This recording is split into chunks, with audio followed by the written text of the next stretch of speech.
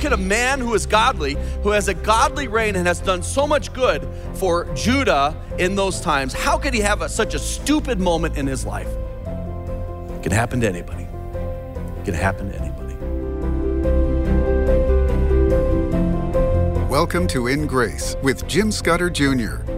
He is the senior pastor of Quentin Road Baptist Church in Lake Zurich, Illinois, as well as the author of Why Life Hurts and co-author of Evangelism Made Simple. We're so glad that you're listening to InGrace. I am Jim Scudder, and today we are continuing in a series called Answers. As a matter of fact, we're going to finish the series today, as it's been really exciting to go through and answer people's Bible questions. And I love the fact that you all are reading your Bibles and you're thinking through the things that are of God and the things that are important. And as we go through Scripture, as we study and read and listen, we will often come up with a question. I wonder what that means, or I wonder what that, why does it say that? And so today we're going to answer two of the questions that were asked me. One is about the suffering of Christ, and we're going to go into that in some detail. And another question is about Isaiah 39, and a really good question about Hezekiah showing his wealth to the Babylonians. Was that a good idea? Was that a bad idea? And we'll go through the Scripture and try to decide. And so these are good questions, and we'll continue this throughout the rest of the week. We're also excited because we have a part of our webpage at InGrace called Legacy. And to me, this is one of the things that Christians don't do that we really need to, and that is plan for how our life will continue after we're with the Lord. So what we've created is a free whole section of our webpage, and this is all brand new, that has short video clips from a Christian estate planning attorney. And he and I will go through questions like, what is a will? What is a living trust? What are, some of these things that we need in our lives today? Do you want somebody that doesn't know your values deciding your health care, your estate for you, or do you want to have it all pre-planned? As my wife and I went to a Christian attorney, and we had all of these things settled. So our kids and everyone knows exactly what our wishes are, and we can give more to the Lord by doing this, and more to our children and less to the government. And to me, that's such a big win. So go to ingraceradio.com, ingraceradio.com, and click on Legacy. I'm excited today because we are going to answer your Bible questions. And I'll tell you this is one of my most favorite things to do as a pastor, because you asking a question means that you're reading your Bibles and that you're studying, that you're listening to sermons, and that means that you're growing. And some people say, well, questions are bad. We shouldn't ask questions. We shouldn't doubt God. We're not doubting God. We're asking questions about His Word and about Him so that we can know Him better. And I firmly believe this. If God is a God of truth, there is no question that He has any problems with.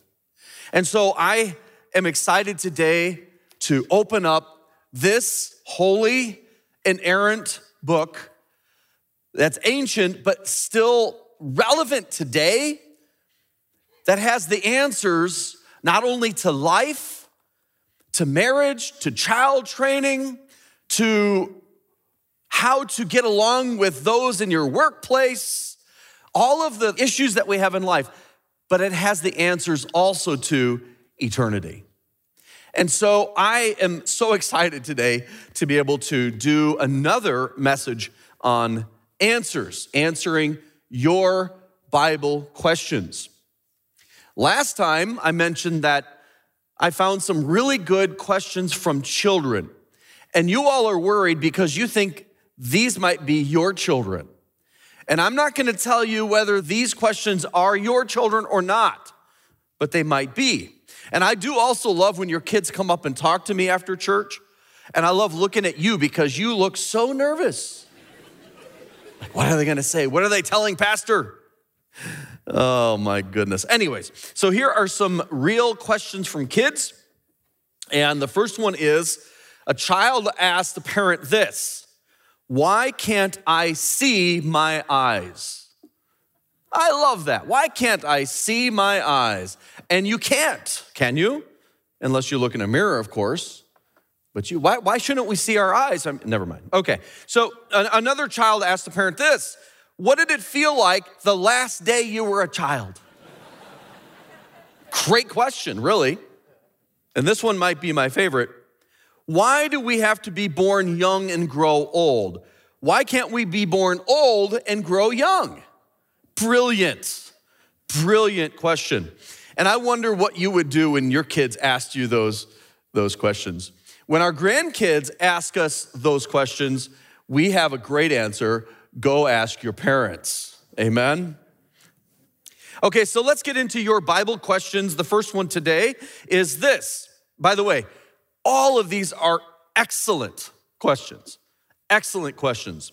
Anytime you're watching an interview or listening to an interview on a television program or a podcast or something, anytime the person being asked the question says, that's a great question, that's a tactic for buying time, okay? So anyways, question number one, Christ knew all the suffering he was about to face, which is a true statement, right? He would have known what was to come. As a matter of fact, remember when Jesus, the night he was going to be arrested, went to a garden called Gethsemane. Gethsemane literally means olive press because he was going to be pressed. And in that garden, he prayed and was sweating drops of blood, knowing what was about to come. And is that anguish that he was sensing, that he was anticipating, only physical pain and torture of Roman crucifixion and those things that would lead up to it? Or, as the question indicates, was it something even more painful? So the question again, Christ knew all the suffering he was about to face, which must have made it immeasurably even more terrifying. We have been taught that when Christ died for our sins, that every sin of the world, past, present, and future, passed through his soul and body. Now, let me just make a statement there. I don't know that I would phrase it that way, that our sins passed through his soul and body. I look at it as our sins were put upon him, okay? Just a small technicality there. Does it say, the question continues, anywhere, how much suffering that was? The questioner added a couple verses. So the first verse they added was 2 Corinthians 5:21. This is a verse I use frequently when I'm giving the gospel to explain what happened on the cross. For he, who is he? That's God the Father, hath made him, who is him? That's God the Son, Jesus, to be sin for us. Okay, that's a huge statement. An innocent, perfect, righteous, holy person was going to be made sin for us, who knew no sin, that we might be made the righteousness of God in him. So that verse definitely indicates the severity of his suffering wasn't just physical. And I don't want to minimize the awfulness of the physical pain. We saw a movie that was made some years ago now, once it came out on DVD, called The Passion of the Christ. And in that film, they did really represent well that physical anguish and torture and torment of the cross, of the crucifixion. I think all of us that watch that, that's when we just feel like, oh my goodness, I can't believe he suffered so much. But that's not even the real suffering that he went through, okay? The questioner also included 1 Peter 2:24, who his own self bare our sins in his own body on the tree, that we being dead to sin should live unto righteousness, by whose stripes ye were healed. So some people say that his stripes, his lashings were were physically healed by his suffering. but this is a spiritual healing, which is far greater than any physical healing that you'll ever pray for or experience. So both of these verses are really great because I love it, again, when you answer your question with Bible verses, okay? So those two verses do share with us that this was a horrible thing. Now, let's just talk about Roman crucifixion real quick. It was one of the most heinous, torturous, awful forms of execution ever invented. The Romans did this publicly, not to their own citizens, but to those that weren't citizens. In order to keep their empire strong, they showed their might and their cruelty, really. It was public, it was humiliating, it was awful. It was a long, torturous death. In Isaiah 52, it predicts how awful this would be physically. In verse 14, it is predicted by Isaiah about the Messiah that many would be astonished at his visage because it was so marred. He was so, just bloodied and beat up. And when you looked upon him at the end of the crucifixion, it was grotesque, okay? Now, far worse than the physical torture of crucifixion was that Jesus, holy, sinless, innocent, took upon himself all of the wickedness, the rebelliousness, the despicable things that billions of selfish humans have done and will do. That was the torture of Jesus on the cross. Now, in 1 John 2:2, it tells us that he died for everybody and paid for all the sins of the whole world. It says he is the propitiation. That's kind of an unusual and long word. It's a technical word. Propitiation simply means atonement, and it actually links back to the Ark of the Covenant. The lid of the Ark of the Covenant was called the mercy seat in the Holy of Holies. One time a year, the high priest would come in and pour blood onto the mercy seat. So when you read propitiation, it's an atonement, and Jesus' atonement didn't have to be done once a year, over and over and over. Jesus paid the final sacrifice. The blood of animals, that was a picture of Jesus coming to pay the once and final sacrifice for sins. He is the propitiation. He is the mercy seat. He is the final atonement for our sins. And not for ours only, but for the sins of the whole world. This shows that salvation is for everybody. God hasn't pre-selected certain people to be saved. Jesus didn't only die for those certain people. Everybody can be saved. And that's what's great about missions, is no matter who's in a country, the message of hope, the message of salvation applies to every person. Okay? So understanding that Jesus paid for all sin is incredible. This brings me to something that happened as we were filming in the Grand Canyon with Dr. Andrew Snelling. We came to a place that is a line, and it's an unusual line in the sedimentary layers of the rocks. And he pointed to this and he said, this confounds evolutionary thinking. This line, everything above it's full of fossils, everything below it has none. It's called the Great Unconformity. And he took an interesting look at this and turned it into a spiritual application for myself, our viewers, and everyone on our tour. He said, I imagine this line, the Great Unconformity, as Jesus on the cross. Everything below it was creation rock. It didn't have sin. It didn't have judgment. Everything above it was all about sin and all about judgment. He said, can you imagine the weight that's on that line? Can you imagine all the sins that have ever been committed or ever will be committed? All of that weight, miles of rock, pressing down upon Jesus. Do you want to explore the rich history and fascinating mysteries of the Holy Land? From the breathtaking landscapes to the hidden gems buried beneath the surface, Discover Hidden Israel 2 will transport you to places few have ever seen. With a gift of any amount to InGrace, Jim Scudder will send you Discover Hidden Israel 2 as his heartfelt thank you. For a gift of $35 or more, you'll also receive 2 additional video series, Discover Hidden Israel 1 and 3. Call 800-78-GRACE or go to ingraceradio.com. If you want to take your exploration to the next level, with a gift of $100 or more, you'll receive InGrace's entire Israel bundle, featuring a collection of 8 captivating video series filmed in Israel. To get your hands on these incredible offers, call 800-78-GRACE, go to ingraceradio.com, or write to InGrace at P.O. Box 9, Lake Zurich, Illinois, 60047. That's 800-78-GRACE or ingraceradio.com. The next question is this. In Isaiah 39 and other books, so there's sometimes in Scripture you see the same story several different places, like in Kings and Chronicles, that happens a lot. It tells of Hezekiah showing off all his wealth to the Babylonians.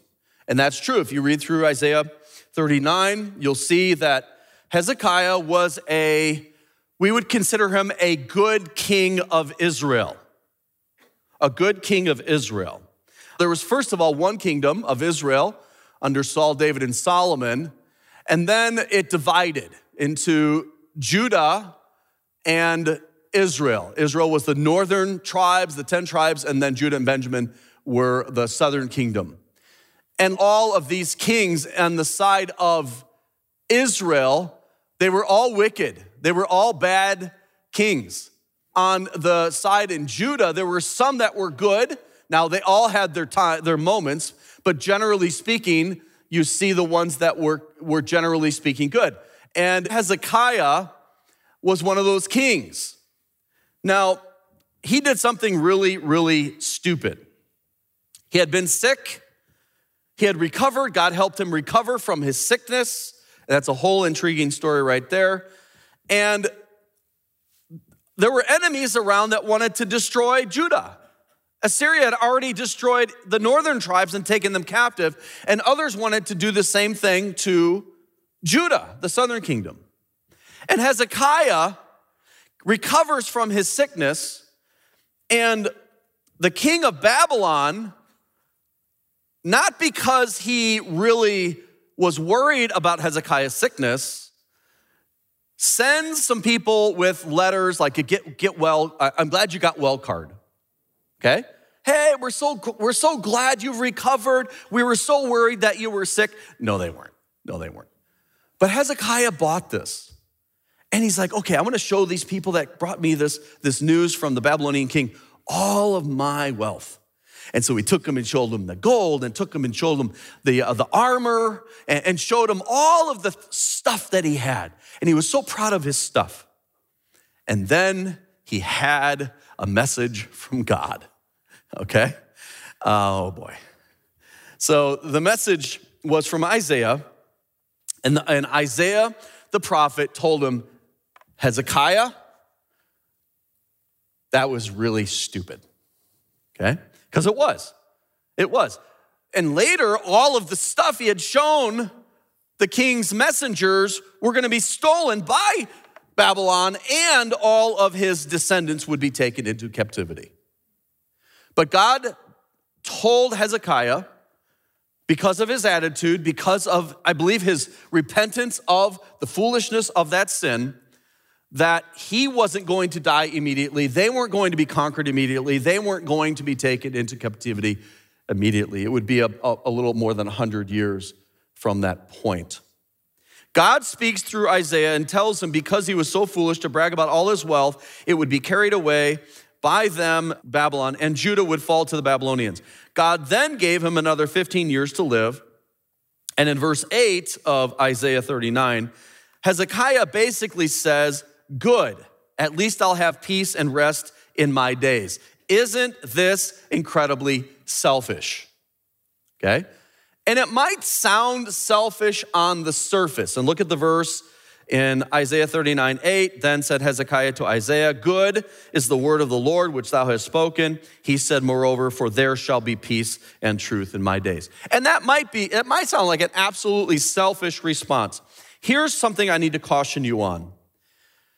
It's hard to pick up tone and inflection in print, right? That's why you shouldn't text an argument. Don't text it.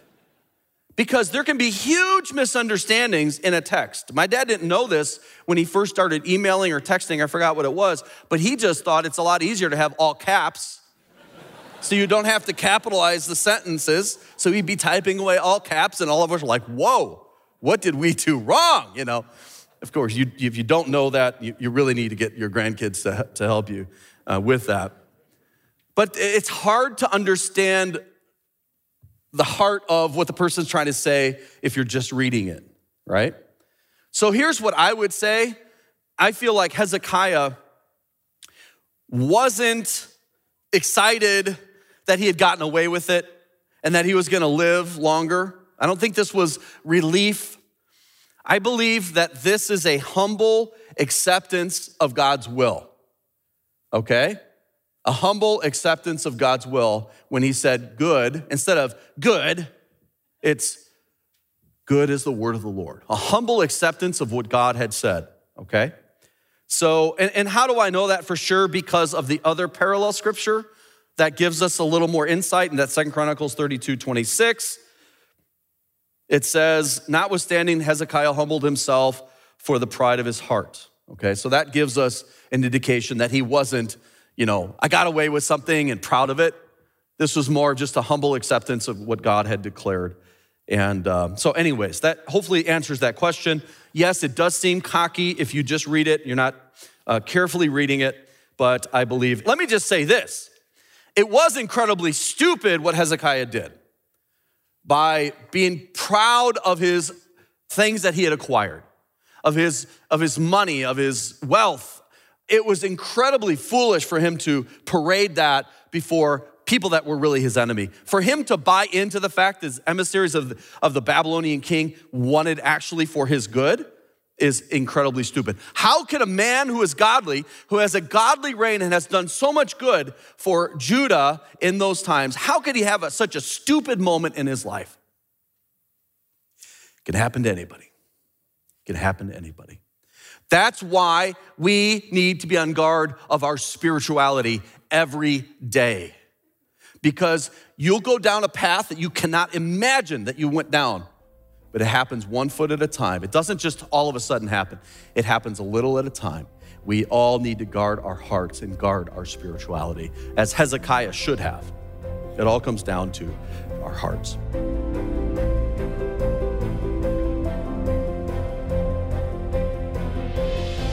And I hope we've learned a lesson there.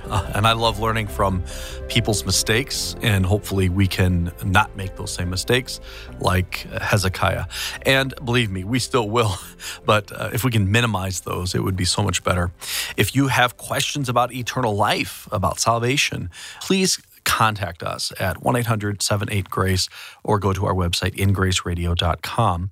And while you're there, check out our offer of the month. We're thanking those of you that support InGrace with a gift of any amount with a really, really neat video series called Discover Hidden Israel 2. And some of the programs on this series, Ancient Secrets of the Jewish Temple, Ancient Jerusalem, the City of David, where it all began, Ancient Michmash, Finding Courage, and Ancient Shechem, Joseph's Tomb, and Jacob's Well. These are really, really neat episodes all in this series, and I'm going to send it as a thank you for your gift of any amount to InGrace. If your gift is $35 or more, I'm going to send you all 3 of our Discover Hidden Israel series, 1, 2, and 3. And if your gift is $100, we have an Israel bundle where we're going to send you all of our exciting videos filmed in Israel. These are all adventures like the Copper Scroll, Jesus' First Days, Jesus' Last Day, the Quest to Rebuild the Jewish Temple, and the Discover Hidden Israel series. All of these will send to you for your gift of $100 or more. And the number again is 1-800-78-GRACE. And the website is InGraceRadio.com. With a gift of any amount to InGrace, Jim Scudder will send you Discover Hidden Israel 2 as his heartfelt thank you. For a gift of $35 or more, you'll also receive 2 additional video series. And with a gift of $100 or more, you'll receive InGrace's entire Israel bundle, including 8 video series filmed in Israel. Call 800-78-GRACE, go to ingraceradio.com, or write to InGrace at P.O. Box 9, Lake Zurich, Illinois, 60047. Thank you for joining us on InGrace Radio with Jim Scudder Jr. InGrace is a member of the Evangelical Council for Financial Accountability. Our goal is to share the light of Jesus to a darkening world, helping you find hope, gain purpose, and be a light. You can be that light today by joining our mission to spread the gospel around the world.